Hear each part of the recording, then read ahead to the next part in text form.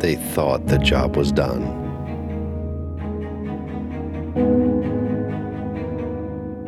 They thought it was all behind them.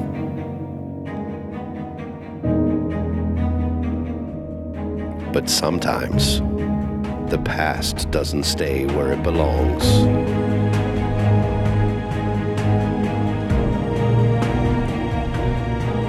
Now, Brad and Andrew must fight to protect all that they've built.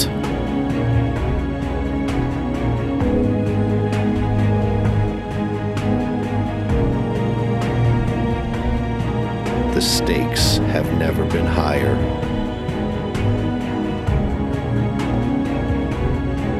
And the beer has never been colder.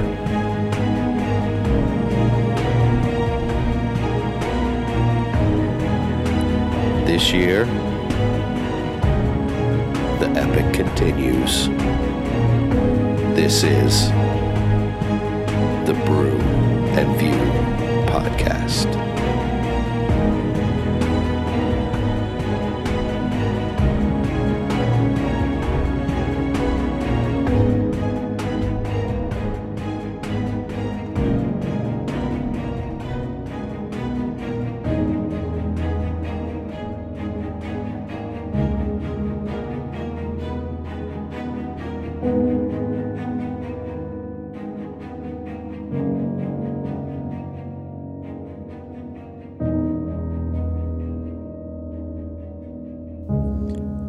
Yeah. I want to rock. Yeah.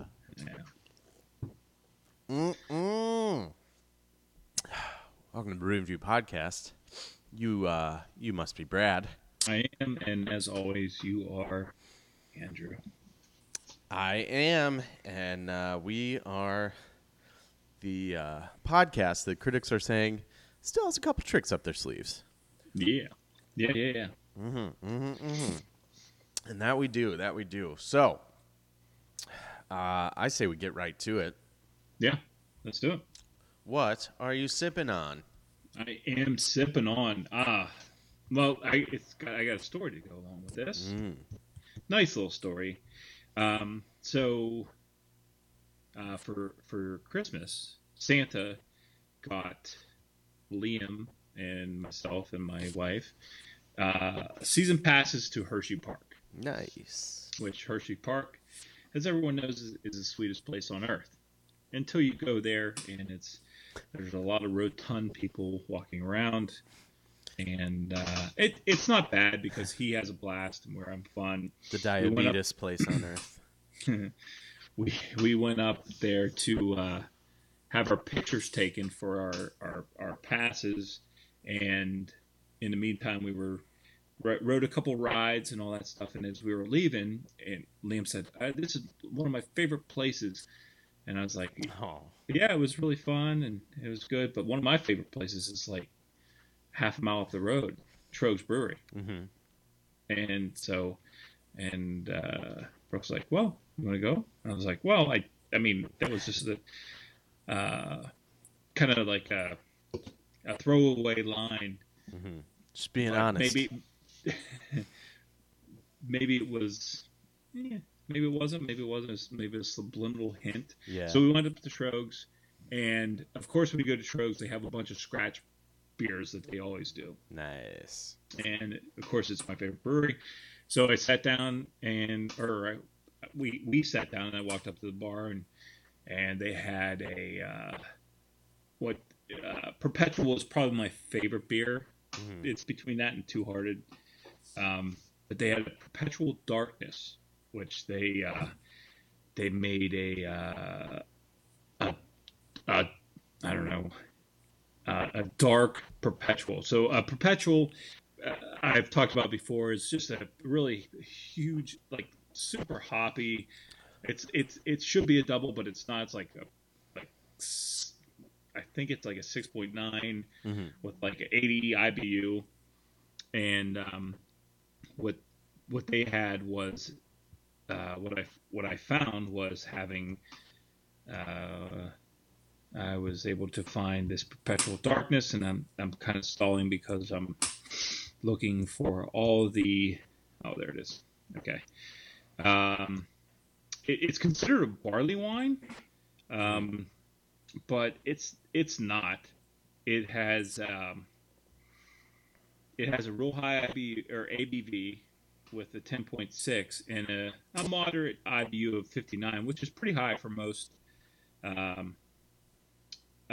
Considering most IPAs, I mean, most IPAs are sitting right around there. But this, it kind of,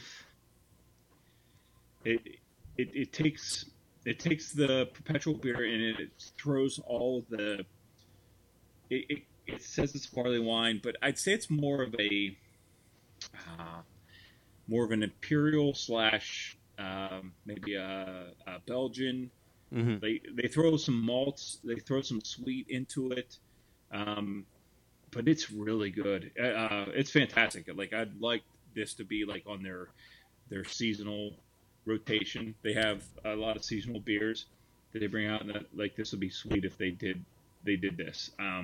It's sweet, but it's hoppy. It just has all the good flavors of a great beer. And I love it. I gave it a 4.5. Nice. I'd probably give it a 5 if I wasn't being, kind of a hipster that way where I don't want to give it a 5. Nothing's good enough.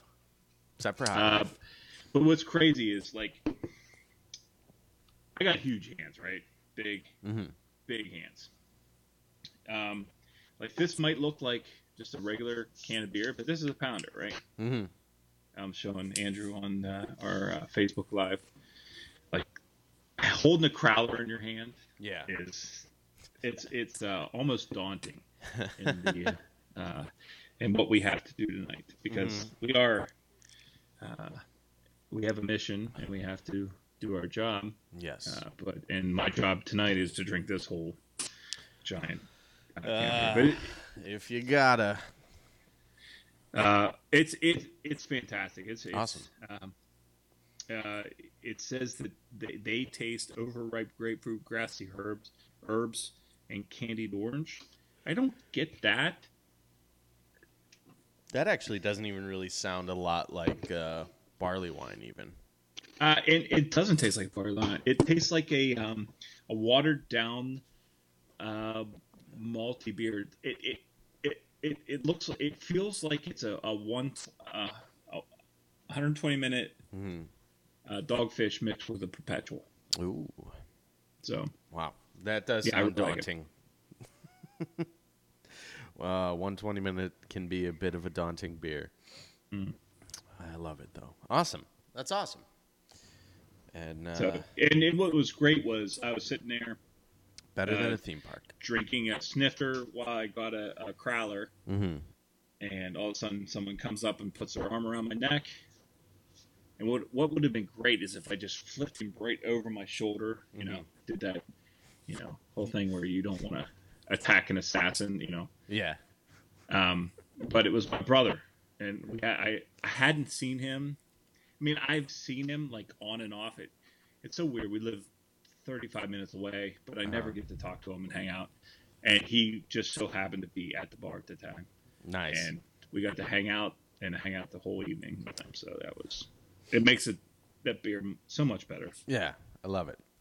It's awesome. So shout out to Aaron, even though he doesn't listen to any of my podcasts. I do.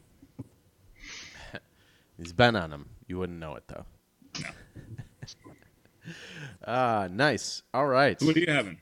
I'm having a really good beer tonight as well, from Great Raft Brewing and At Arm's Length, which is an India Pale Lager. It's 6% ABV, 50 IBUs. It is kind of it's I don't know if it's good because I feel like there's so many hazy IPAs down here, and there's only one or two that are like head and shoulders above the rest. So it's nice to. And I was having this the other day while I was sitting on my front porch in the hot Louisiana sun. It's nice to have a refreshing and hoppy beer that actually tastes distinct. Yeah. It's smooth. It's a little sweet. It's a little piney. Just that classic flavor that I was always looking for when I first got into craft beer. It's refreshing. It's unique style. It definitely has that lager quality to it. It finishes like really crisp and really clean, but it's got that hoppy flavor, hoppy aroma, and I'm just thrilled with this beer. I gave it a 4 on Untapped. Great Raft is a brewery in Shreveport, Louisiana, and they have made some of my favorite beers since I got down here. The one that immediately comes to mind is one called Grace and Grit,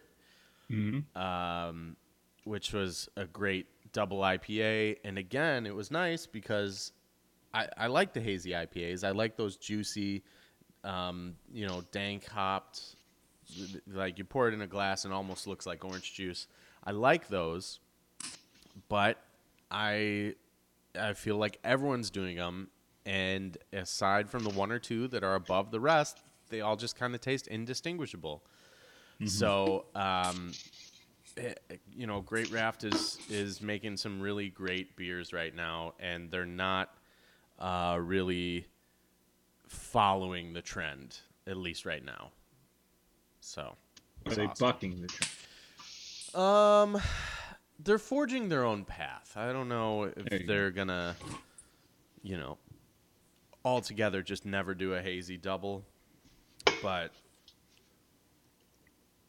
because they'd be stupid not to, because you do have to appease the masses to a degree, and I wouldn't be surprised if they did, and if they did, they might be one of the ones that are better than the others. But this is just like it's a nice change up, but still has the flavors that I'm looking for. And now that it's getting hot again, it's nice to have a beer that it just like finishes clean, very refreshing, but still has a beer flavor to it.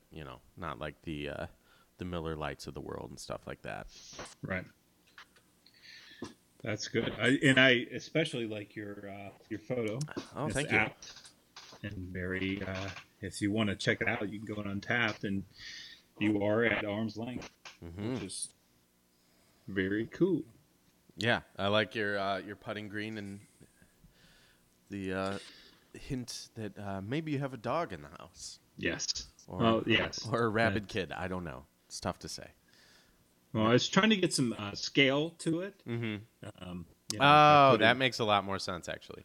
Yes, the giant femur from like a cow bone, and what I'm drinking out of this crowler. So, yes. So, if you do get a chance, come on, join us on Untapped. Yeah.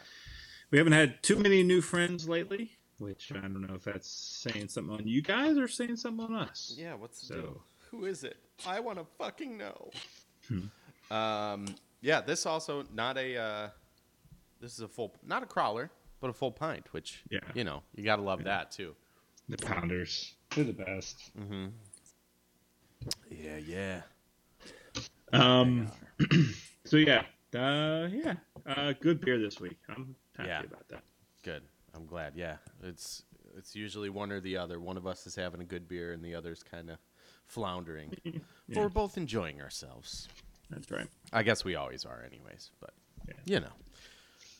so on and so forth. Untapped, as you said. Anything else going on in the beer world for you?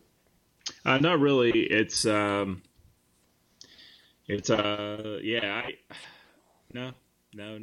No beer fest, anything like that. I hope to. We're heading up to State College next weekend which will be fun. There's a lot of good breweries up there, Nice. and I always find some good beers up there. So that's the plan for that. I like that. I just missed the other day. I was going in to get my tips at the bar. I just missed Mr. Gleason. Oh yeah, Yeah. that would be fantastic to be able to interact with him. Yeah. And then probably also heartbreaking, I'm sure. Yeah. It is one of those things where it's like how, what, and how. I'd probably say it's nice to meet you. I love Pearl Jam too, Yeah. and then just walk away. No, he. So the brewery I work at, one of the owners is newly retired Saint, and was a teammate of Steve Gleason's, and they've in the past did a Gleason Pale Ale, and I think this year they are doing a new beer, still under the Gleason name, all for the No White Flags, his charity. So pretty cool. And he was in the brewery the other day. I don't know the level to which his involvement, because of course, I don't know how involved he can be, unfortunately. Yeah. But he's come by the brewery at least a few times since I've been working, and I have not been able to see him yet. Yeah. Well, I mean, and hopefully he can stick around for a while. I truly do. I mean, Yeah. we talked about him, based on that documentary we watched, Yeah. called Gleason, Which is still streaming on Amazon if anyone is interested. It's a great watch. It's a inspirational watch, to say the least. But like, I mean, you look at Richard Hawkins. Stephen Hawking. MC Hawking. I'm thinking Richard Dawkins. Yes, I'm following. Yeah. Stephen Hawkins. I mean, he had ALS and hung around for, what was he, 70 couple years old? Yeah. He just recently passed away, and he had been sick for quite some time. And you wonder, like, do you ever wonder, like, if he hadn't been confined to that chair, and like he was, because there's the theory of everything where he was a philanderer. Yeah. Like, had he not been confined to the chair, would he have done what he? You know what I mean? Yeah. If I was in a chair 24/7, I'd get a ton of stuff done. That's right. And that's kind of rude and gross to say, but it's fine as long as it's in jest. yeah. But yeah, it is funny. It's like, the guy just sits around all day thinking about science. Yeah. I'd be like, I need technology to search Reddit. Yeah, yes, exactly. Yeah, like if I had to, if all I could do is sit and like Google stuff all day with my tongue, then yeah, I don't know if I get a whole lot done. No. Yeah. He didn't have the burden of YouTube for a long time. So. That's right. Anyways, yeah. So when we put that Gleason beer out, I'll review it on the pod. That'd be interesting to hear. Yeah, that'd be cool. Yeah. So I know last year it was just an American pale ale, so not really a style I like when it doesn't have those hops. But I think this year it is going to be hopped up a little bit. So excited about that. Which is weird. When you think of America, you think of hoppy beers. Like, you don't think it, like, any other country, they don't have hops. Yeah. You know? It's a little weird. It is funny, yeah. It's, yeah. I will, maybe one night we'll be able to make a call to my buddy Brennan, because he's got some weird beer stories about living in Germany. Just like what they can and can't have, and like above a certain ABV is like it has to be considered like a ration of something. Like it's weird. Oh, that'd be fantastic. I'd love to Yeah. talk to him about that. Yeah. It'd be fun. Yeah, he went to a beer spa. Did I talk about this on here? I might have. So. Yeah, so I definitely want to do that. I plan on visiting him hopefully next year. Definitely want to go to the beer spa in Prague. Oh, Prague, yes. Like Prague sounds so much fun, but so dangerous at the same time. Yeah.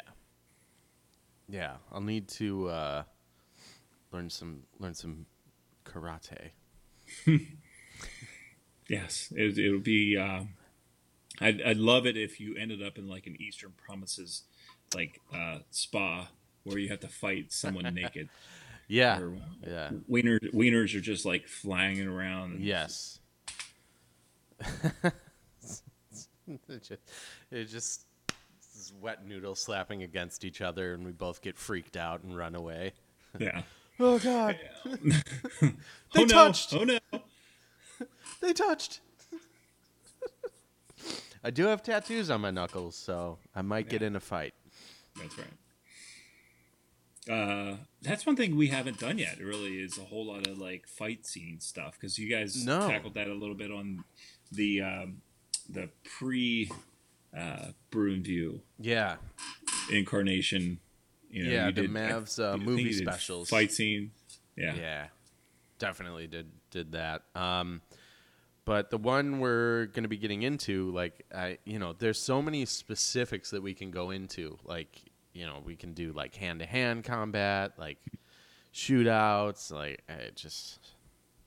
John Wick would be in both those for me. Yes. I'm obsessed with that movie. I don't think I've talked about it a lot on here, but I am, like... We'll talk about it now. Yeah, I'm obsessed with that movie. The choreography of that movie... I was thinking about today, like in the filmography of it too, like not the filmography, but the cinematography is great. I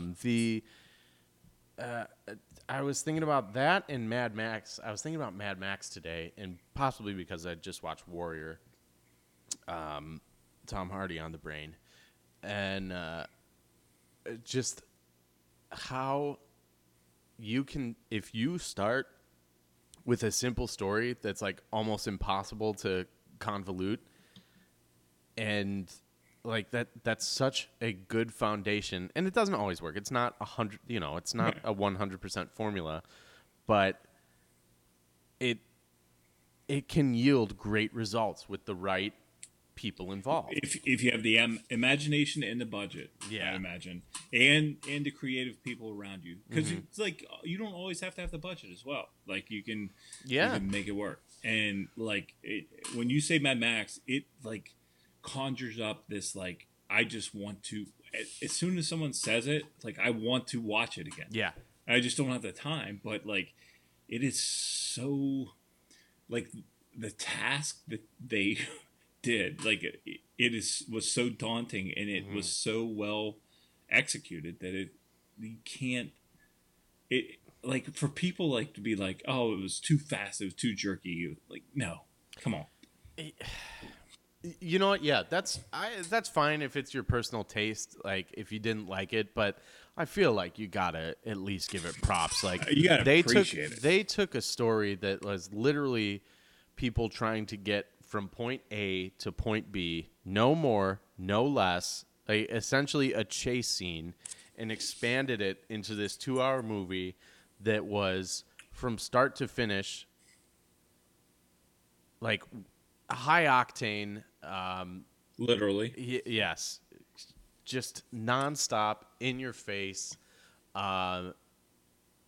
Just a thrill ride. And like that's the thing that that's a cliche thing to say, and I feel like so many movies don't earn that praise, but this was literally like the movie that is an example of a thrill ride. And it looked beautiful, it was edited incredibly, the score was amazing, the cinematography, the practical effects, yeah.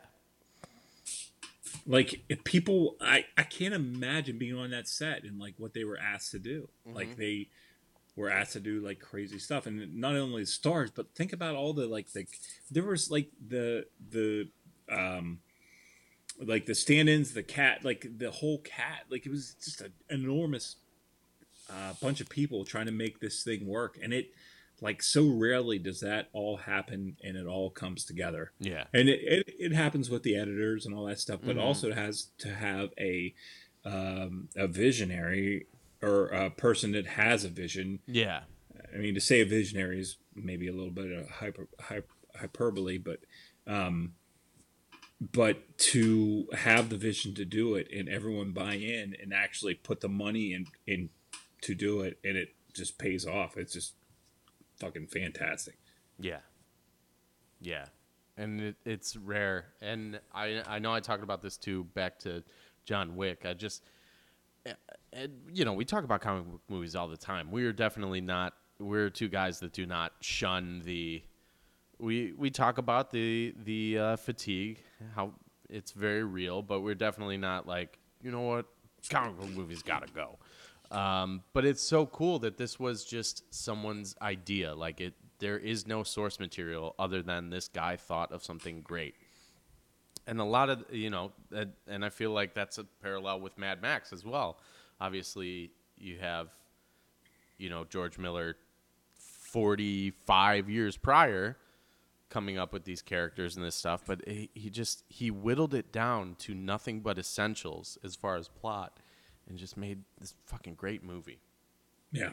It's just, and hopefully, like, as hard as that, like, because there's war stories from that movie where, the main actors were, they had a rough time with it, right? Yeah. And hopefully he's able to keep pulling it off here for the next couple, because he's not a young man. I mean, no, he's what? George Miller's in his 80s, I think. Yeah.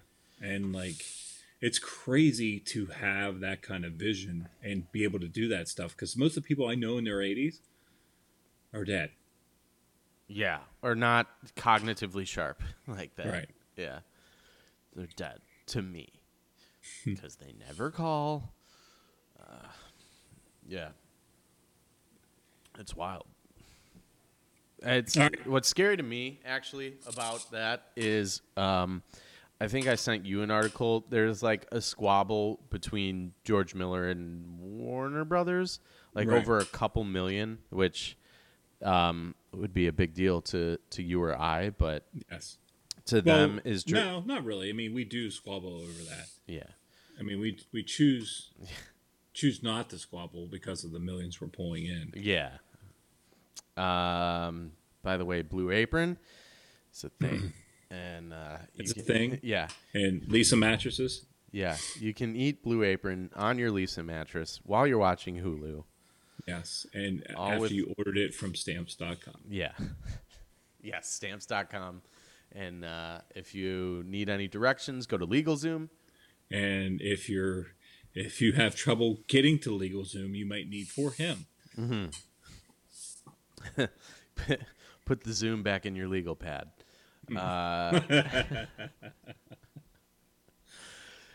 Nice. Yeah.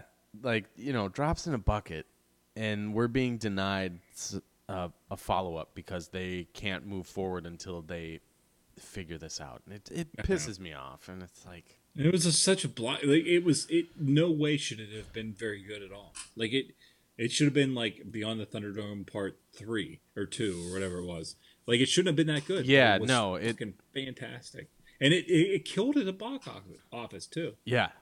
And it will kill at the next one whenever it's released. Yeah. Because you put Mad Max on it now, you put Tom Hardy's lips on it. That's the kiss of. Yeah. I'd put his lips on it. What? The 6% beer is going to my head. Not really. I'd say that stone sober. Yes. So, I mean, we're already talking about movies. We're already talking about Tom Hardy. You assigned me a movie I did. from 2011, I believe, called Warrior. Yes. Streaming on Amazon Prime right now, starring Tom Hardy, Joel Edgerton, and Nick Nolte. It is the story of two brothers training for the UFC or is it not? No, it's probably not branded It's as not UFC. UFC, MMA. but it's just a MMA Sparta Grand Prix. So basically a Yeah. 4-round tournament of death. And it was written and directed by Gavin O'Connor. Gavin O'Connor, who recently directed The Accountant, but directed the 2004 movie Miracle. And after I learned that, I was kind of like, oh, I can see some stylistic similarities in the way that he handles sports action. Absolutely. Yeah.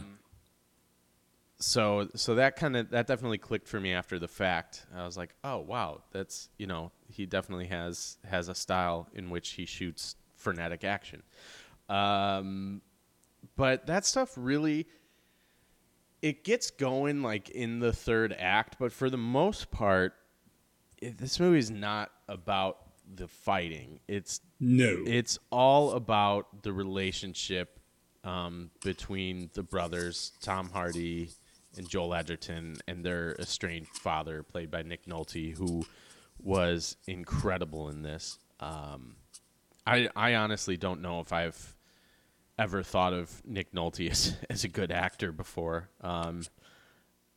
I don't, not that he's a bad actor, but like this was like, he played a guy who on paper was deserving of absolutely no sympathy at all.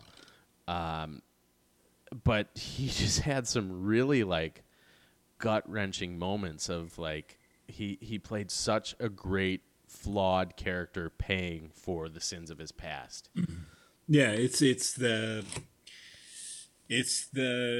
dad. It's the over involved dad at with the wrestling kids, or the one that's like, you have to, like, as a, let's say you're a t-ball coach or something like that, and it's the dad just yelling at his kid whenever he comes off the field, and everyone's kind of like looks away. Yeah, and it's like, and like, the home life there is not that good, and like you can, and I think what makes this movie great is, and you're saying this, is like it plays on those things where Nick Nolte is that dad, and everyone has seen that dad, and you don't even have to go into the backstory. You don't. Yeah. But how he was as a younger father. Yeah. And the way he treated his kids. Yeah. And yeah, he's not someone you want to root for. But then there is that scene where he falls off the wagon and you're just kind of crushed by it. It's like, fuck. Yeah.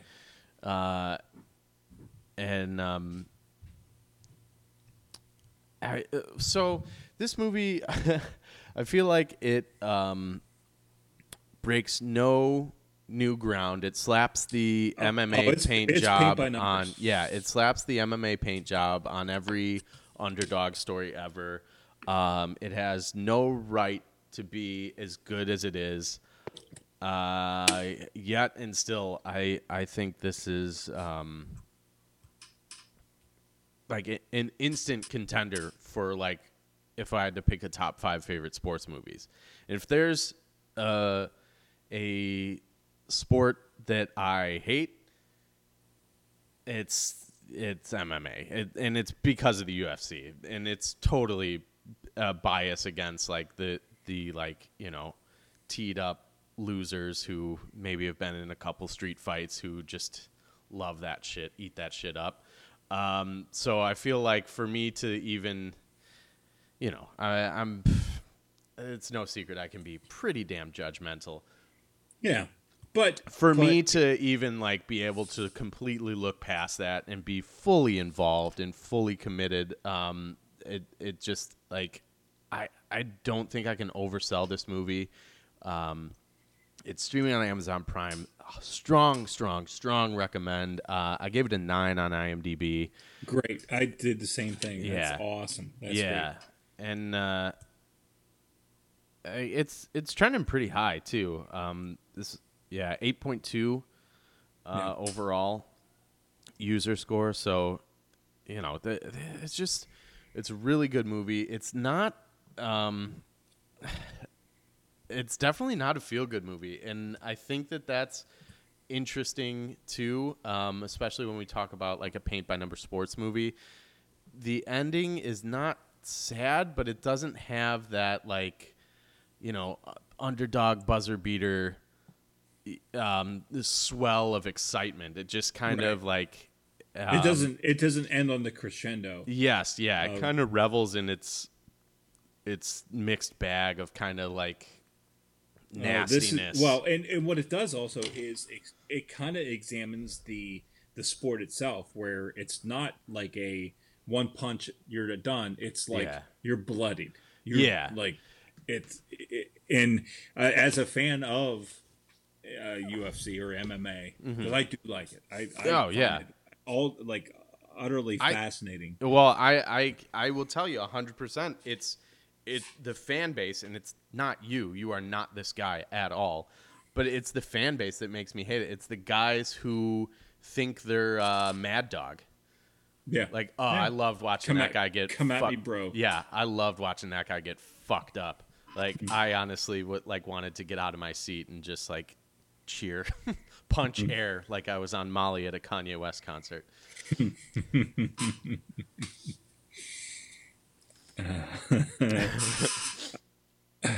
Yeah, it because it is a bloody and brutal, like nasty sport. Yeah. And I like Joel Edgerton, like he went from being like a non-starter for me, like a guy that I'm done with. But like, I think I talked on podcasts like within the last probably year or maybe 2 years, like when I thought I had watched this movie and then I rewatched it. I think I talked about it. And then I watched a couple different movies. I think It Comes at Night, and like he's a good actor. He's a really good actor. And what's the movie with the Gift? The Gift, right? Yeah. Just little subtle roles and stuff. Like he's a pretty good actor. And of course Tom Hardy's great. And like you said, Nick Nolte standing there in the yard or in the street, like kind of holding his hands. Yeah, that was rough. Yeah. I mean, that's a great scene, man. Yeah. A really good flick, man. I'm glad you watched it. I'm glad you liked it because I really liked it. It's worth the watch for sure. It absolutely is. It absolutely is, and it just I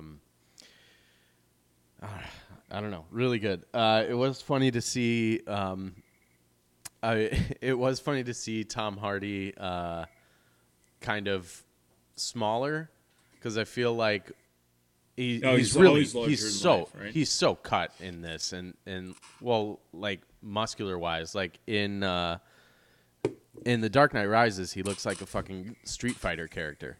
Yeah, like he's just so hulking and massive, and in this, he just really is. He looks so much more athletic, and it's like I mean, in some of those movies, he looks like he has a pituitary problem. Yeah, and then this, he's cut up, and he's he takes care of his body.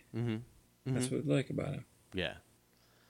But like all the tattoos were really good. Like they matched his persona. Yeah. And I loved it because it's based in Pittsburgh. There you go. Pretty sweet. Yeah. Yeah, I think there was a line about Tommy being back in the Burgh. Yeah. Okay. Wait a minute. Cool. Back in the Burgh. Brewed in the Burgh. That's right. I see what's going on. Well, there's a couple different Burghs. Yeah. But Philadelphia doesn't fall in that. Yeah, I saw the terrible towel on the wall in his like childhood bedroom or something. Nice. Nice touch. It rang home for me. It rang true. Yeah, for sure for me. Yeah, I'm glad you liked it. Yeah, that's great. I watched it with OT, and how'd she feel? She enjoyed it more than I think she's willing to admit. She says she got a little teary-eyed at parts, and I was like, "No, you were crying. You're a liar." I wish you weren't a liar. Yeah, I just wish you weren't a liar. And then for some reason, I don't know why this stuck out in my head, but for some reason, in the opening credits, they're like showing the factories, and she goes, "Is this Gary, Indiana?" It's like, what? Why? Yeah. No. I mean, maybe, but no. Does this like look like Pittsburgh. the birthplace of Michael Jackson? Gary, Indiana is actually supposed to be. Not supposed to be. It is rough as F. Yeah. So, yeah, no. It's not quite as white as the cast of this movie. Oh yeah, super white. Mm-hmm. Tatted white. Yes. But really, I don't think I can oversell this movie. And this movie was, I'm glad you finally assigned it to me. But Matt, for years, was talking about how this movie is incredible and this movie is amazing and really, potential for an oversell. And still, like, just.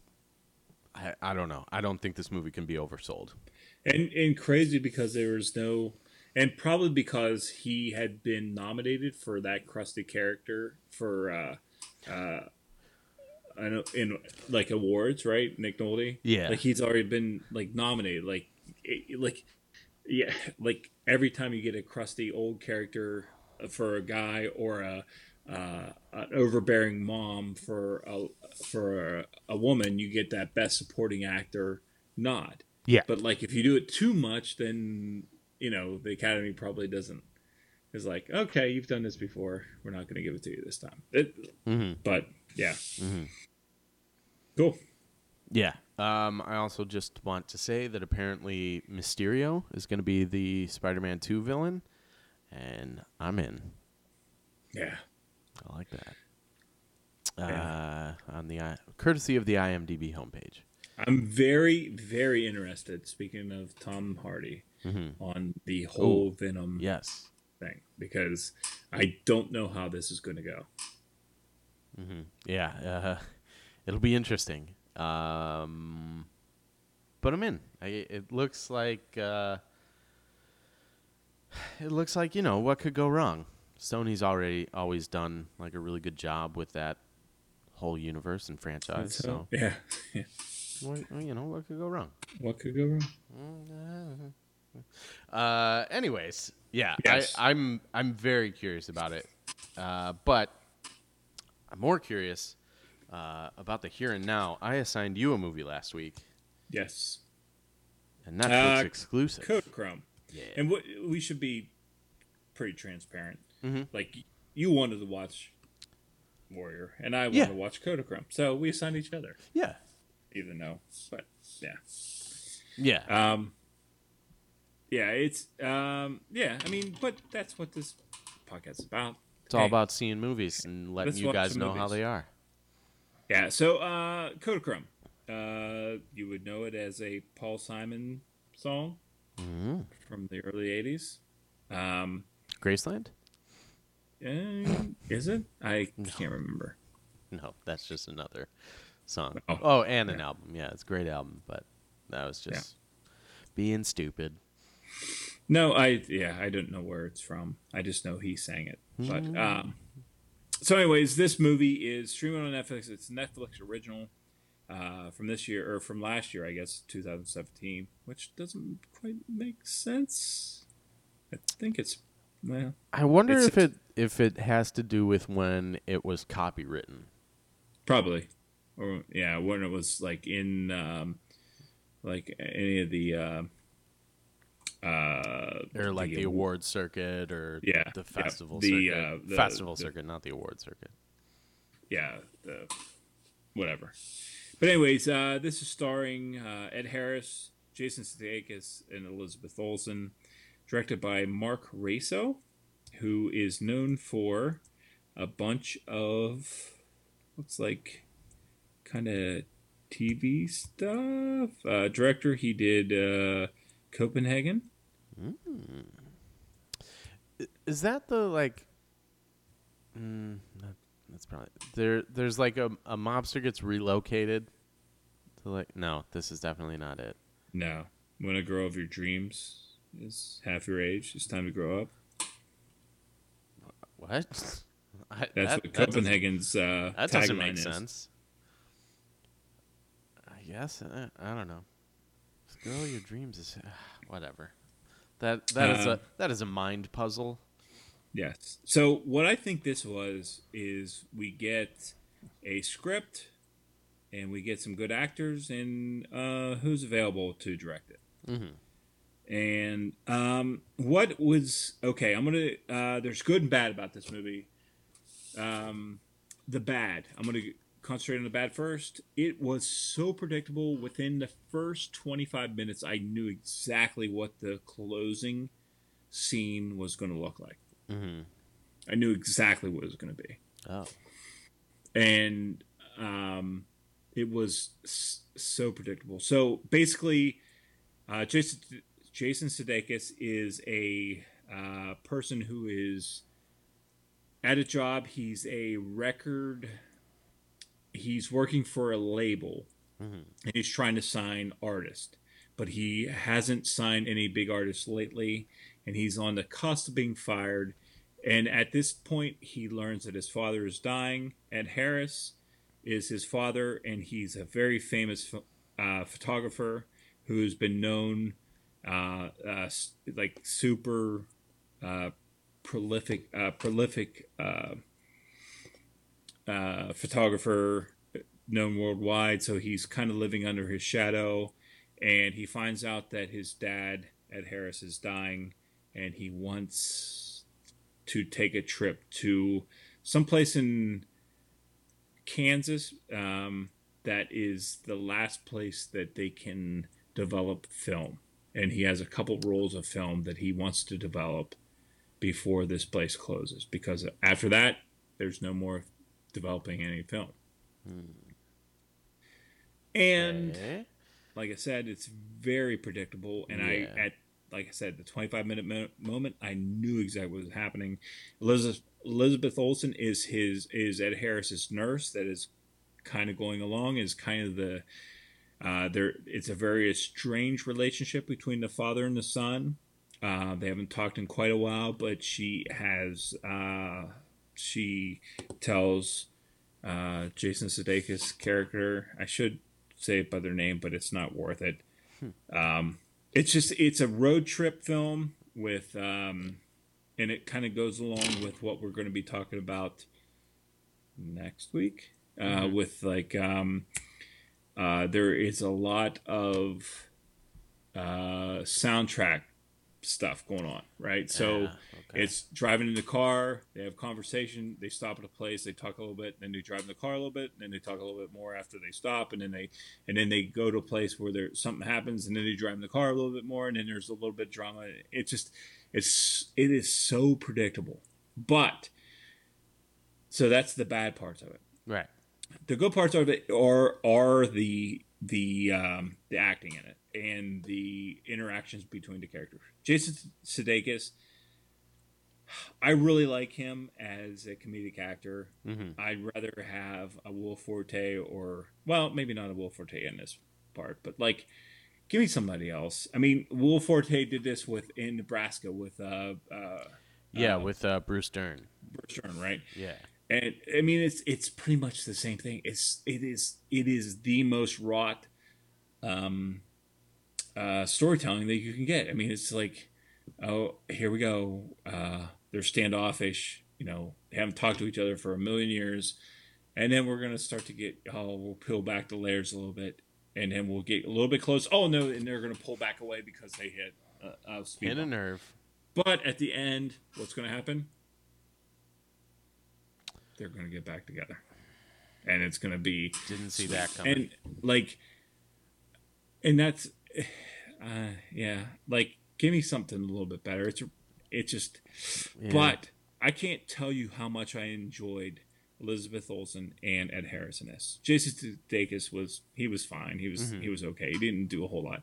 But Ed Harris is one of our, I don't know if he's won any Oscars, but he's worth it. He can act. And Elizabeth Olsen, it's a good thing she was killed off spoiler alert. Yeah.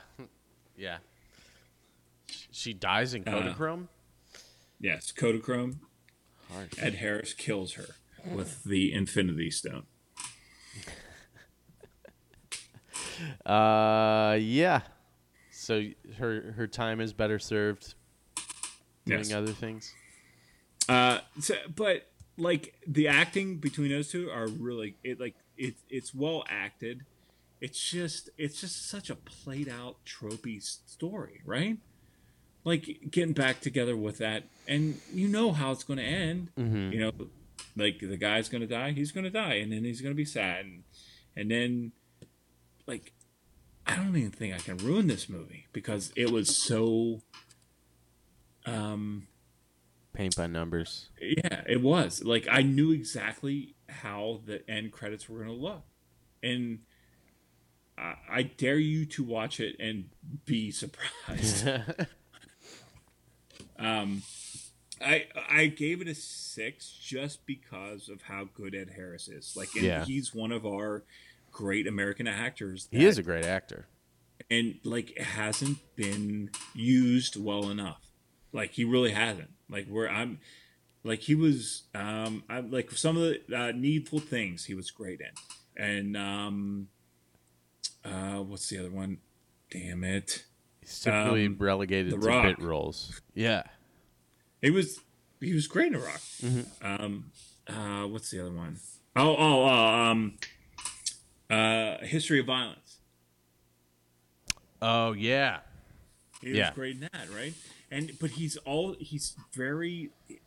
They don't use him enough, and like he could, like, and he's gonna die soon, probably. I mean, he's got to be 70 years old, 60. Mm-hmm. He's born 1950, so he's coming up on 70 years old. Like, let's get him into more stuff. Let's not just use him as an old actor. Like yeah. No, I know what you mean. And he was great. You said the Truman Show, right? Yeah, of course. Yeah, it was just fantastic in that. And but I've reviewed a couple Netflix movies here recently. Mm-hmm. Yeah, and it's just kind of paint by numbers. Let's get big actors. Yeah. And what are we going to do with it? I guess, here's the thing. If it was a great movie, they'd be in the box office. Or they'd be in the someone else, theater. would buy it up from under them. Yeah. Yeah. But it's worth watching it for the acting. It is very paint by numbers. Yeah. What was weird is Jason Sudeikis is a year older than I am. Mm-hmm. And Elizabeth Olsen is a year younger than you are. And they end up hooking up. Hell yeah. I mean... It's a little weird. Yeah. It seems a little unlikely. Yeah, but let's not do that. Let's stop doing that. Yeah, why do they always need to be together? No, it doesn't need to. Yeah. And I mean, I think that's, a thing too, is like, that's just when you have the, two big name actors and one is a girl and the other's a guy, is they're gonna, end up together in these paint by number things. It's inevitable. We know it's coming. Why do we need to keep doing it? Yeah. It's just rot. Mm-hmm. I said that about 6 times. Okay. It's just over. Yeah. I don't know. Yeah. Oh. Yeah. I mean, I can honestly say that if you are into watching acting, it's not that it's a great performance. It's not by anybody, but it's like, it's a well acted movie, and it kept my interest, and and that's one of the keys to it. And I gave it a 6. So it's better than a 5. It's better than average. Yeah. But it is, I don't know. We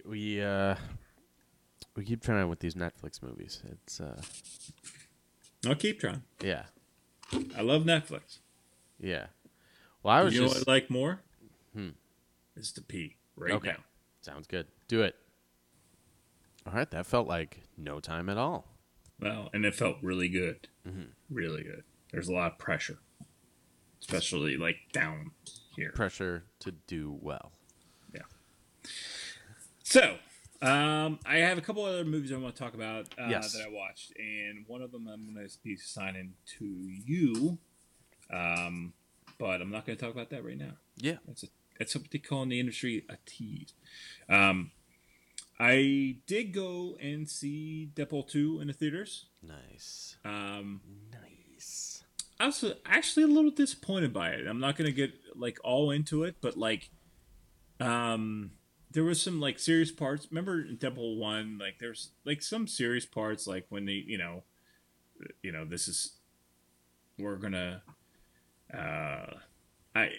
there was a couple serious, like this, it was wrought with melodrama in this movie. It was weird. There were some funny parts, and I laughed, and it was a lot of contemporary humor. But what I noticed was that the original writer and director of Deadpool, the first Deadpool, wasn't associated with this one. I don't think, and it had a lot of like current, like they had some Mike Pence jokes and stuff. Like when you start doing like current humor, like that's whenever it's funny at the time, but it doesn't really translate all that well. No. All the time. Yeah, pop culture references are not, they just don't. I don't know. It's pop culture, but They don't like always it has to be work. everlasting pop culture. It can't be all the time. Yeah. It can't be about like the Prince Harry wedding, Right. Yeah. It's got to Because be both about that the and royal, Mike Pence are going to be about the royal forgotten. family, not about Prince Harry. Yeah. It's yeah, that sucks. I mean, it was fine. It was fine, but it wasn't like nearly as good as what I enjoyed. Like I really enjoyed Deadpool. Deadpool 2. What was great though, Josh Brolin is Cable. Yeah. Like, and this is a nerdy thing to talk about. Is Cable was a certain person for comic book readers. Yeah. And it was fun to see him realized. And so, yeah, that I would say it's going to be out in the theaters for another probably 6 or 7 weeks, maybe a little bit longer. Yeah. It's probably worth going and seeing, but definitely not as good as the first one. Yeah. It's so hard when movies are a surprise to follow that up. Yeah. Like Deadpool was a surprise, especially like Guardians of the Galaxy was a surprise. Iron Man was a surprise. It's almost like when you succeed, it's almost like, what do we do? We have to do this again. Like that was definitely the case with Sin City. Like and Guardians of the Galaxy as well. I mean, for sure. Especially like Guardians of the Galaxy is a great example of it was such a surprise hit, and everything down to the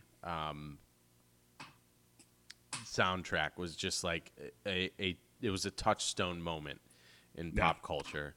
And you can't. It has to happen organically, and in the sequel, you have to create it. It's like, and not only that, it's just like, okay, we've introduced the characters already. How do we introduce them again? Yeah, and it was kind of, there was some very fun moments, and like I didn't hate it at all. It just didn't live up to the first one. So. I did see. I watched Coco with my wife and son, which was fantastic. It was really like Pixar. Visually, just really well done. And what I liked about it as well is it was based on the Day of the Dead, in Mexican culture, right? And they didn't do any whitewashing. It was all Mexican actors. It was just like straight up, we're going to do this right. And maybe, some people would be like, oh, this is just pandering to the Mexican. No, this is it was pretty good in representing it. And like, I felt like I I felt like I learned something in this movie because I It's awesome. didn't. Yeah, and not only that, it was just a spectacle to watch because it was so. It was really beautiful. So I actually did not see the movie. I fell asleep, and not through any fault of the movie. I was just OT's family was in town, so I was just beat. And at the end of the night, they wanted to watch a movie, and I was like ready for bed an hour ago. So it has nothing to do with the movie, but it does visually. It looks awesome. I think It's just at every turn there's like just huge colors and just like everything's popping out at you, and it's just one of those movies where it's one of those surprise movies because like I had no, I mean. I'm a white guy in Pennsylvania. Like, what do I want to? I mean, maybe I should want to learn more about Mexican culture, but like, I got a lot of shit on my table.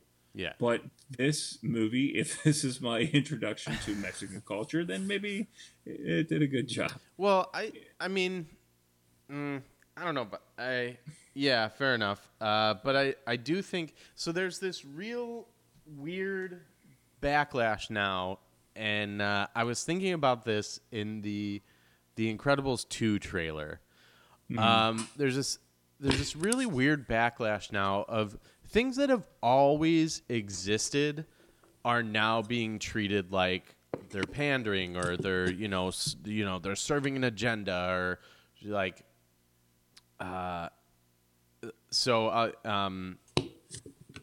specifically with Incredibles 2. As soon as I saw the trailer, I knew there's going to be a backlash on it. There's going to be some sort of like this, insane like ultra lib, like the dad staying at home. Well, yeah, explain it. Yeah, that's what it is. Yes, but immediately the first thing I thought of was a movie called Mr. Mom, where Michael Keaton stays at home. Like these things have been around forever. Or it's like, oh, they're pushing this female agenda with Star Wars and Wonder Woman, and like, how about the Alien franchise? Mm-hmm. Yeah, it's one of the most badass characters of all time. Yeah, who is also a woman. Like, it was. Stop acting like this shit is brand new and getting upset about it. Like, no one's trying to like shove shit down your throat. If you don't want to see it, don't go see it. But don't act like there's this affront against you and your white maleness, like, which I understand. I'm saying that as a white guy, but like, and here's the other thing: you wear that shit profiting off that. Oh yeah, you know how many white people got paid off of Coco? Yeah, how many people got paid off of Black Panther? Mm-hmm. Yeah.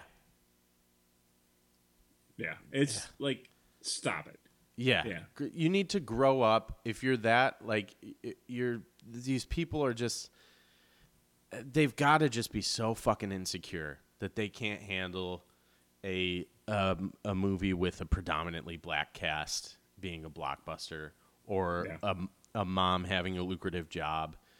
Like, it just makes me so fucking mad, and I think it's pathetic, and we're at a day and age where it's just getting, everyone's in an echo chamber, but they also kind of tend to bleed out. And like, I can't go online without hearing like, Pixar is emasculating men by having the moms in the workplace or something. It's like, I don't want to hear your dumb shit. Like, shut the fuck up. Don't go see the movie if you don't want to see it, but you're probably going to miss out. Yeah. Because Incredibles was awesome. Well, they're probably working a lot, so they can't go see the movie. Mm-hmm. Providing for their family like a man should. Right. Yeah. But I mean, I loved it. I thought it was. I mean, going back to Coco, it's cool. Just, yeah. Sorry, I totally went. No. Off It's totally worth that because it's something like that will get pushback. It's like, why you want to do this all Mexican like themed thing? Like, what have they done? Whatever, but it is it's a like, getting into other people's cultures isn't like a bad thing, and listening to it, like, or watching it or whatever it is. And it's a, obviously like a super stylized and very, crazy look at it, but it's, I mean, fun look at it. Like, it is so worth the watch. And like, Pixar doesn't do bad stuff. They don't. Like, I haven't seen a bad Pixar movie. I haven't. No, I haven't either. And, I don't think it exists. There's some that are better than others, Yeah. for sure. Yeah. But like, it's not. There's none that are like, I've never. A dirty little secret in the like filmography is like, oh, we don't talk about that one. Yeah. Yeah. It's That just, being said, I wish they would cut it with the whole Toy Story thing. I'm sick of toys taking jobs from human actors. That's right. With the goddamn liberal media profiteering. Toy Tom Hanks taking jobs from Tom Hanks. Yeah. When can I see some movies about some white men? I wish I had a cricket sound effect right there. Which I guess I could have added after the fact. That's right. Because you're going to be doing a lot of editing. Hell yeah. I love it, though. I was actually having a discussion with Matt because I'm going to be out of town next week. And we were trying to figure out Mavs. And I was telling him, I'm like, I'm willing to do the recording stuff. And then I texted him immediately after. I was like, actually, I want to do it because I like doing it. So it's all good. I wish I knew how to do it. But I don't. All I know how to do is just talking to a microphone. Which I'm going to talk about with Annihilation. Which will be your watch for next week. Heck yes. So Annihilation is it's the follow-up to Ex Machina. As far, it's not like a sequel or anything like that, but it is the director and I think writer Alex Garland, who wrote and directed, and he also wrote and directed Annihilation. And so it's his follow up, and a movie, Ex Machina, that we don't really talk about a whole lot in this movie or in this podcast, but like, I know we both like thoroughly enjoyed, like, just loved it. I didn't like that the robot was a girl because the robots are smart and girls aren't. But other than that, well, yeah. But they also were predictable and naked. God, that movie was so fucking good. Yeah. That's we don't talk about it a lot. I feel like that was. I remember I was living in Florida when I saw it. I was still in my first of many apartments in Florida, so it was probably right at the beginning of this show, and we were probably a little gun shy about talking about movies too much. Right. Which clearly we're not afraid of anymore. And in just a fantastic movie, like, just visceral, raw, thought-provoking, and just, where are we going from here type stuff. And I'm not going to go a whole lot into Annihilation. I'm going to recommend it to a certain population of movie watchers. I'd say Fredo would probably like this movie. I think Neil would enjoy it. Devin, actually, you know what? Pretty much everyone that listened, and the people that we know. JK would probably like it a lot. Nice. But it's hard. My wife wouldn't like this movie, I don't think. It happens. I'm trying to think who would like this movie. It's hard to recommend because it is very heady. Like, there's a lot of stuff that I think I've missed, and I don't know if I want to watch it again. I've watched, actually, while watching the movie, I rewound scenes just to watch them again. So nice. I don't. Like, have you ever done that in a movie, like in the middle of it? Oh yeah, absolutely. If I'm watching at home, especially like if I'm watching first time movies, if I'm watching it by myself, yeah. And I don't know, maybe that's not a good thing because, like, maybe you're distracted, you're not paying attention, or. I mean, I think it definitely depends on how you're rewinding it. If you're like looking at, like a Reddit about Sharpies or something, and then you go back, like obviously you're not paying enough attention. But if you're like if you're engaged watching it and you feel compelled to rewind it, I think that's more often than not probably a good thing. I guess I'm not going out on a limb and saying this is a great movie because I don't think it is, but it is thought provoking. And I'm going to assign it to you this week. Nice. And I'd like to have a bigger conversation next week or the week after. Yeah. Based on it. Yeah, because, absolutely. There's something to be talked about here, and I'm not sure what it is. Mm-hmm. Maybe I want to dig deep into it because I'm looking forward to it. There's I'm really one or excited two to watch scenes it. that are fucking great, but then there's a lot of fluff in the middle of it. So, like, don't be looking for a fantastic movie because I don't think it is. But there are some really good aspects of this movie. All right, fair enough. I'm excited to watch it. So and thank you, it's all Fredo, good. for doing that because as soon as it popped up, I was on it. Yeah. Hell yeah. All right. I've got one for you. Yeah. From 2017, streaming on Amazon Prime right now is Last Flag Flying. Mm-hmm. And that is going to be Steve Carell and, let me type here. Bryan Cranston, Larry Fishburne. It's Lawrence Fishburne? Screenplay by directed by Richard Linklater. Interesting. Mm-hmm. Maybe he'll come up again soon here. Possibly. Yeah. And Bryan Cranston. You said that right. Yes, I believe so. If I didn't say it, I was thinking it. Yeah. So I thought it was a war drama, but it's also being billed as a comedy, and with Richard Linklater involved, that makes a little more sense. Yeah, I wonder how this is going to go because I think it's probably going to have some heavy stuff in it, but I'm interested in seeing it. So, thank you. Well, speaking of Richard Linklater, his spiritual follow-up to Dazed and Confused, which took place in the 70s, Everybody Wants Some, it takes place in the 80s, early 80s. Mm-hmm. And I want you to watch that because I really like this movie. And I'm interested to see what you think of it. I'm excited to watch it. The reason why we're doing 2 movies each is you have a trip you have to take. Yes. So I've simply got to get back to Chicago. Mm-hmm. I need some pizza. That's right.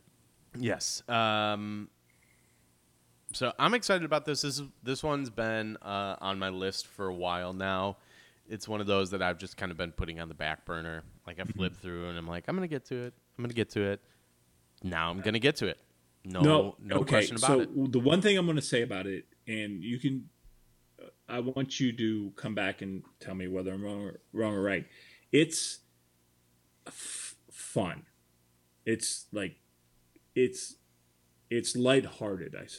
I guess I would say it's the good parts of the 80s. And I yeah. Well, we'll see what we talk about next week or the week after. Sure. That sounds like a plan. Yeah, because I feel like I'm curious because I feel like a lot of 80s movies have a very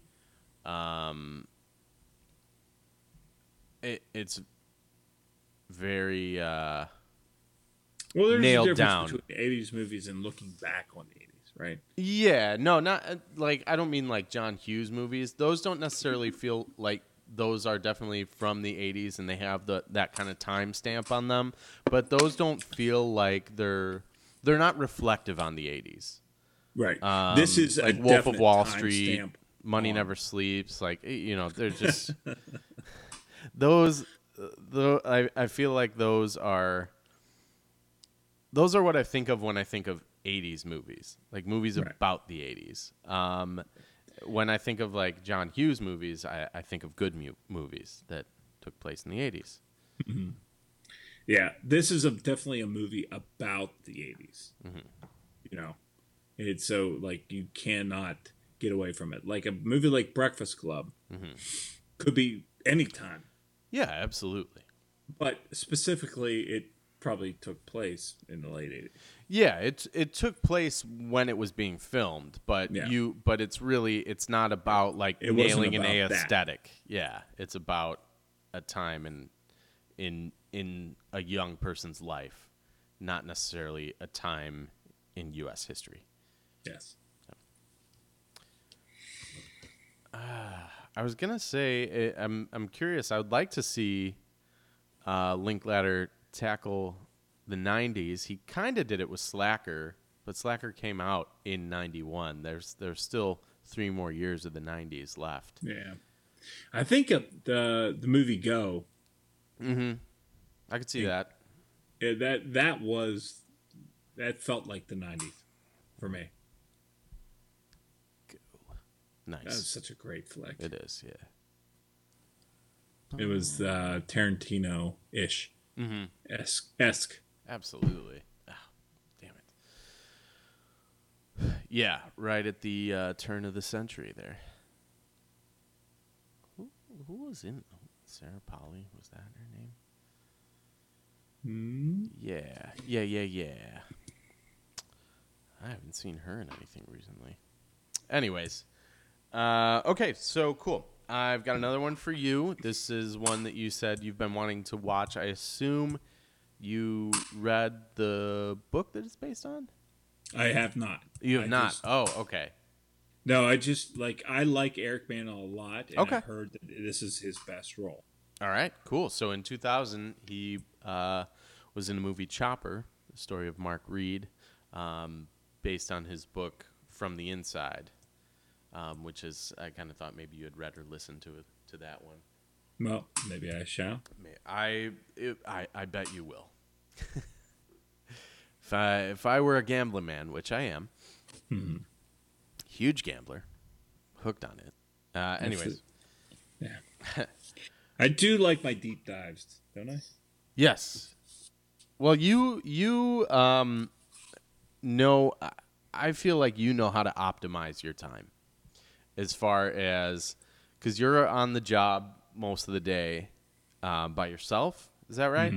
Yes. And instead of like me, I would listen to like the same 30 albums over and over throughout a year, and and like interspersed with some new ones.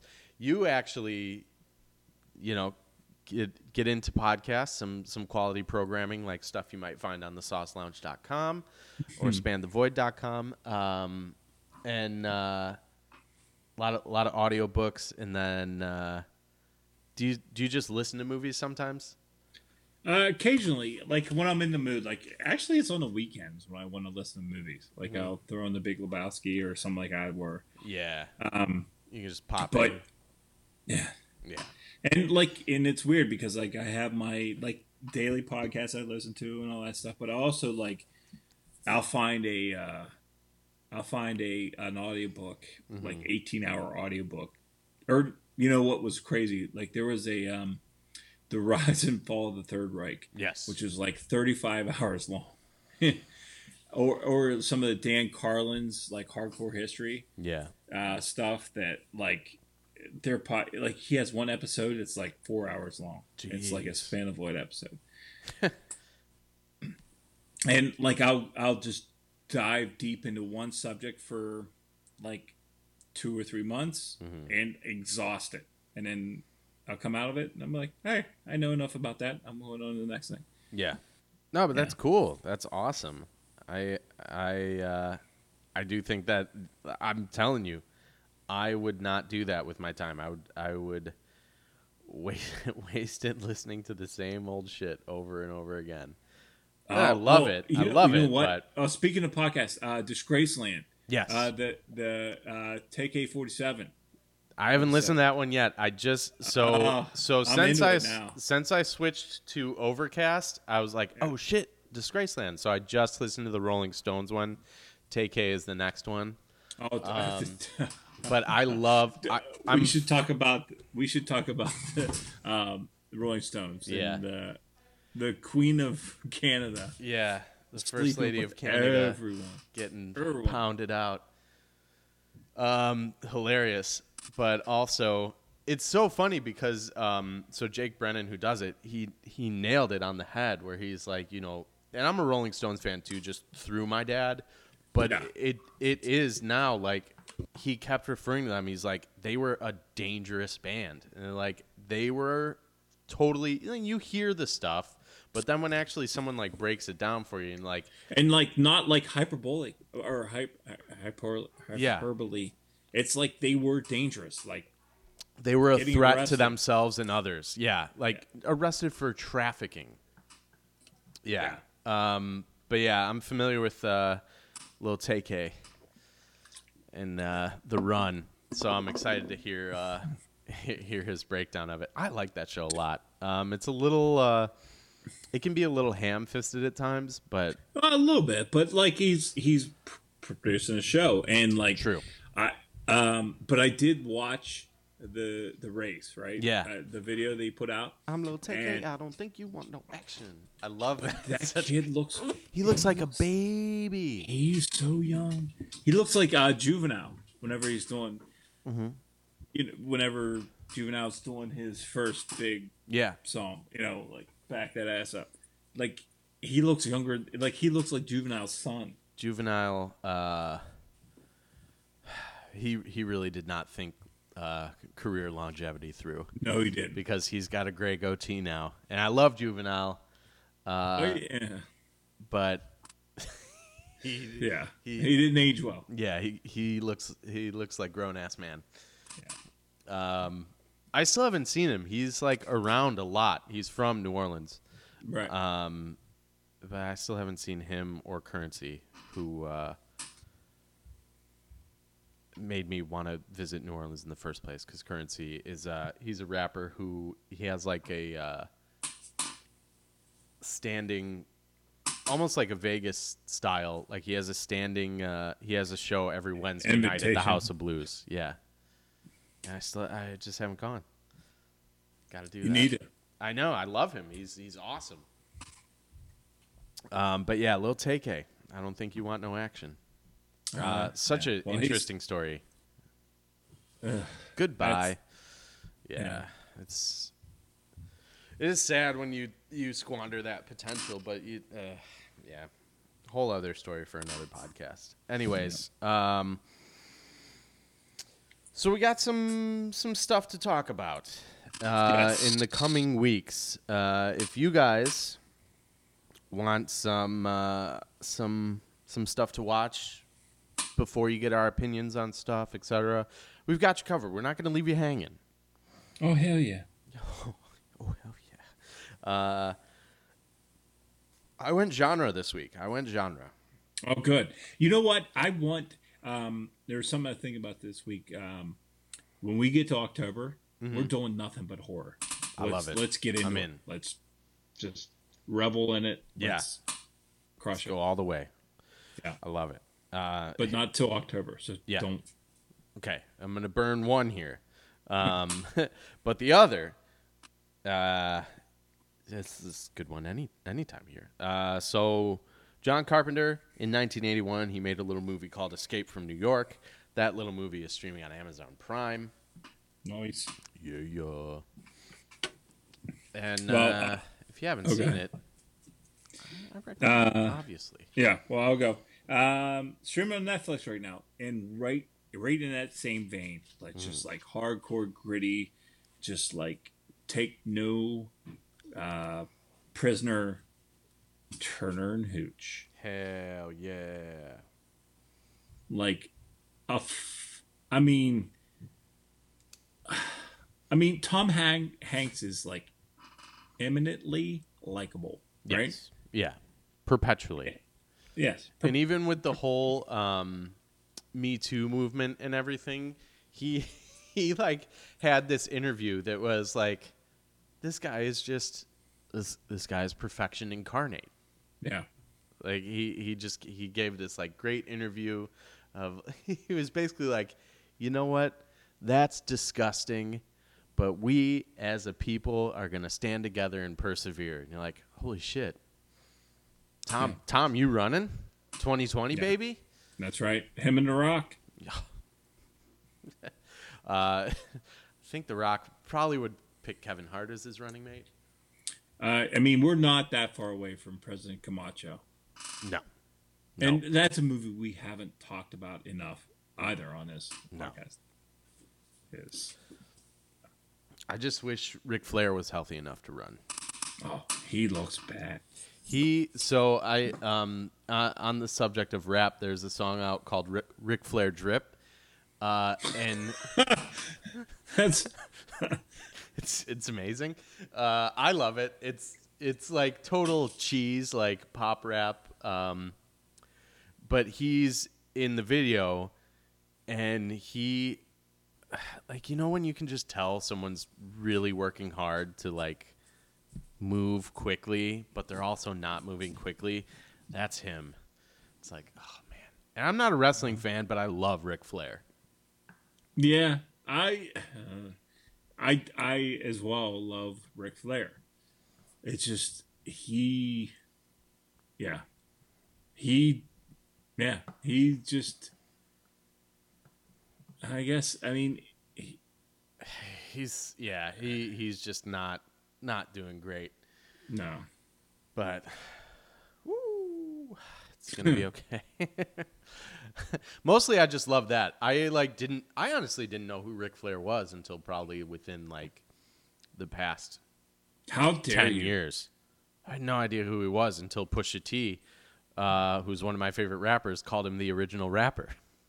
Because He of his was. like Yeah, his like absolutely larger was. than life persona, and I was like, Yeah. I got to know who this guy is. Yeah, and he's lived life to the fullest, and Yeah, for sure. I've He's- heard. Anyways, So yeah, Turner Yeah. and Hooch streaming on streaming on Netflix right now. yes, nice. And so my my movie that maybe you should have saved for October, but who knows if it'll be streaming at that point. A movie from 2010 called The Last Exorcism. Oh yeah, Yeah. yeah. Yeah, I think Yeah. this is a really, really good movie. Maybe I'm just super misguided, but I think I would say that this is one of my favorite found footage movies. It does such a good. It just feels authentic. It feels like. The characters, they're all out there. Like it feels like a documentary. And like there's a lot of found footage movies where it's like, okay, like this is good. They're going for a style. Like I get it. I can appreciate it. I'm definitely not found footage got a little exhausting, but I'm definitely not someone who was like enough already. If you can do it Right. well, I'm into it. And I felt like this was one that it didn't feel so much as like watching a found footage movie as it did like watching a documentary. And Yeah. the ending maybe paints a little bit of a different picture, but it also reminded me of a very specific X-Files episode, which Right. is, right down the middle for me. I think this was a really good movie, really underseen. So I'm saying check it out. And if you're into that kind of thing, we talked a little bit about podcasts earlier, Yes. and I turned you on to Time Suck Yes. with Dan Cummings. Yeah. He did a 2-parter episode of the demonic possession of Annalisa Michelle. Mm-hmm. And it was so that possession was based the movie The Exorcism of Emily Rose. Yeah. And Yeah. Oh, yeah. What was I listening? Oh, it was you guys. You kept playing the. Yes. Yes. So. That's now we're fucked up. Yeah. So, so the movie. Oh God, I gotta look that up. But like, if you're into that kind of stuff, you want to get freaked out and weirded out by, and that's me because I've been raised in that cult or in that whole Religious culture. Yeah, yeah, and same like here. like that is a real threat as you're growing up. Like you could be possessed if you listen to AC/DC Yeah, too much. the devil gonna get you. Yeah, and but for some reason that makes me more likely to like the Amityville Horror, the like all that stuff. Like I want that more, and just like the movie we were talking about, like I want to watch that because it fascinates me and it freaks me out and it scares me. But then again, I know it's not real. But is it? I don't know. Yeah, Might that's be. the thing. It's Like, tough to say. Like there's I've seen some pretty compelling stuff. but and if you do like that stuff, check out Dan Cummins. He has Time Suck, which is I really like that podcast. It's a really good, well researched. He just his latest one was on. Remember that movie you saw me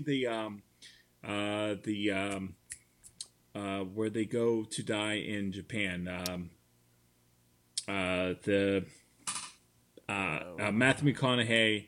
They went to like the suicide, the forest, or not the forest. The Was it the forest? no, it wasn't Into the wood? forest. No. It was McConaughey. the Sea of Trees. Sea of Trees. Right. Okay. And it's that place where they people go to kill themselves, and he did a whole like when he says time suck, it's like I'm gonna dive into this as and get as much knowledge as I can about it, and it someone can correct me if they want to, but I'm gonna try to do my best.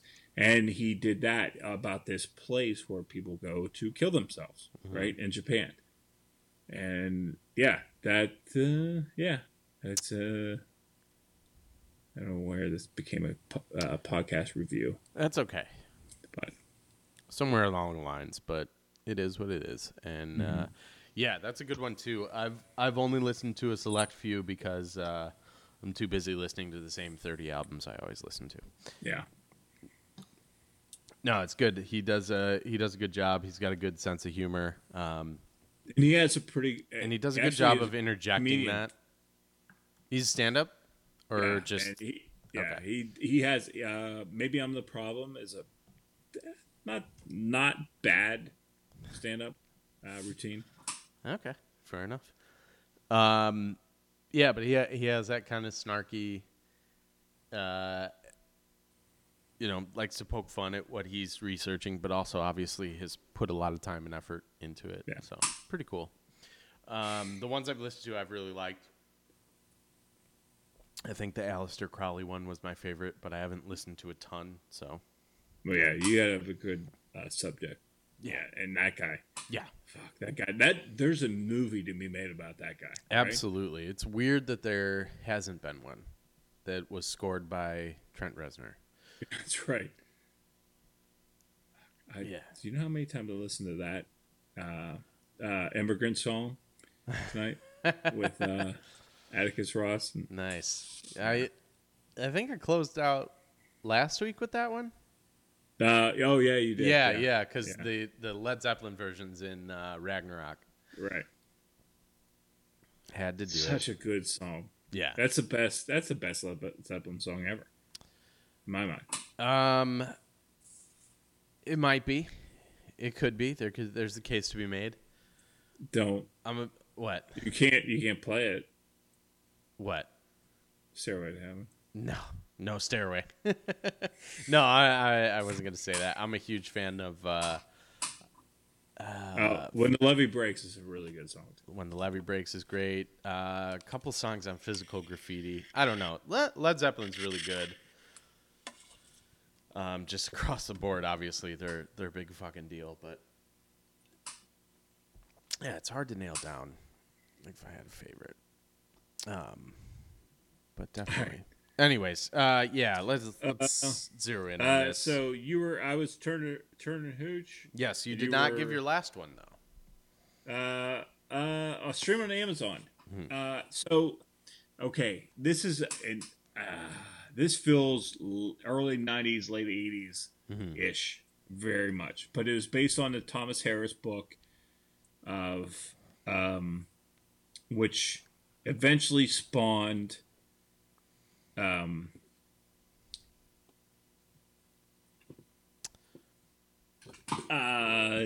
Silence of the Lambs. Yes. But the book that came before that was God damn it, I'm having trouble talking. So Thomas Harris wrote a book called Manhunter, and they made a movie based on that book, and they eventually redid it as, what was it? Red Dragon, right. And Manhunter was an 80-ish movie, early 90s, late 80s movie that was actually pretty good, and stars the lead actor from CSI. But it does have Hannibal Lecter in it, and it does have all the telltale signs of the universe that Thomas Harris created. And it's if you're going to dive down into that world of whether it's the Hannibal or Red Dragon, or you should start with this and check it out, because it is actually it's a pretty good thriller for its time. I think I think they're all really good. Manhunter, Red Dragon, and Hannibal. It's just hard to, like, if you see Silence of the Lambs first, it's hard to detach yourself from that. And Hannibal is almost like, by the time it gets to the end, it's almost a comedy, like with it's very over the top with fuck, what is his character's name in that? I can't remember.